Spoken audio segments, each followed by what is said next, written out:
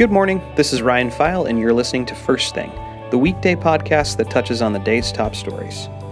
Plenty of ways to listen to previous episodes and other podcasts done by my colleagues too. mailtribune.com/podcasts, or by using SoundCloud, Apple Podcasts, and Stitcher. Here are the top stories for Thursday, July 26th, 2018.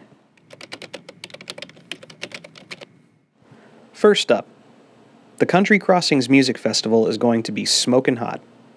With daily temperatures nearing 100 degrees and unhealthy levels of smoke blanketing the region, festival staff are taking steps to ensure safety for all attendees, according to Ann Hankins, president of Willamette Country Concerts LLC, which puts on the annual music festival that draws 20,000 people. "We are excited for the festival, and we are closely monitoring the air quality situation," she said.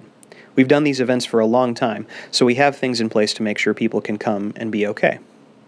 Kicking off at noon today, the Country Crossings Music Festival at the Expo features a mix of up-and-coming and local performers, as well as headliners Cole Swindell, Alan Jackson, Brad Paisley, and Eric Church.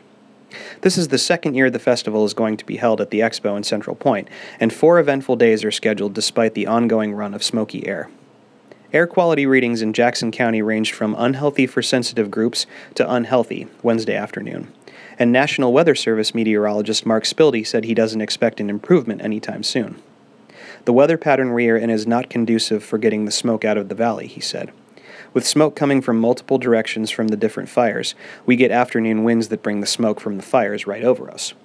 Spilde said that the pattern is expected to remain throughout Country Crossings. "It doesn't look like there will be much change in afternoon wind patterns that will bring improvement in air quality," he said. "I'd expect reports of unhealthy and very unhealthy air quality, with maybe moderate at times, but mostly unhealthy or worse during the festival." Hankins says the festival has an on-site mobile hospital staffed with 2 doctors and numerous other medical staff to care for festival goers suffering from heat, smoke, or other ailments. An additional 10 to 15 medical people will wander throughout the grounds at all times, and festival staff will be monitoring air quality levels every hour. She said the mobile hospital will have, quote, "plenty of N95 protective masks that will be given out freely to festival goers, and about 6 misting barrels that have been set up around the venue for people to cool off. We'll also be displaying messages on a jumbotron encouraging people to stay hydrated, to be cautious of how they are feeling, and to visit the mobile hospital if needed," Hankins said. The festival's website says each attendee can bring in 2 20-ounce factory-sealed water bottles. Water bottles will be sold for $2 each at the festival. And last up, Jackson County Sheriff's deputies will post eviction notices in an area of transient camps in northwest Phoenix Thursday, after city officials raised concerns about the camps and brush creating fire dangers. Phoenix Mayor Chris Luz, apologies if I'm pronouncing that wrong, emailed Jackson County officials Tuesday about potentially declaring a city state of emergency, given a potential for loss of life or property. Phoenix and Jackson County had been communicating on the issue since Friday. Luz wrote the informal notice was to prompt immediate action. "My request is in no way meant to accuse or blame anyone, any agency, or any department. My request is meant to alert the appropriate individuals to a serious potential for a fire disaster to a portion of Phoenix," Luz wrote in an email. 1 or 2 deputies, accompanied by Phoenix police officers, will post eviction notices on 33 acres of county land west of the railroad tracks, said Sheriff Nate Sickler. Under Oregon law, 24 hours notice must be given before evictions. "We are about taxed, but we are able to get down there and post it at least and tell them they have to leave," said Sickler.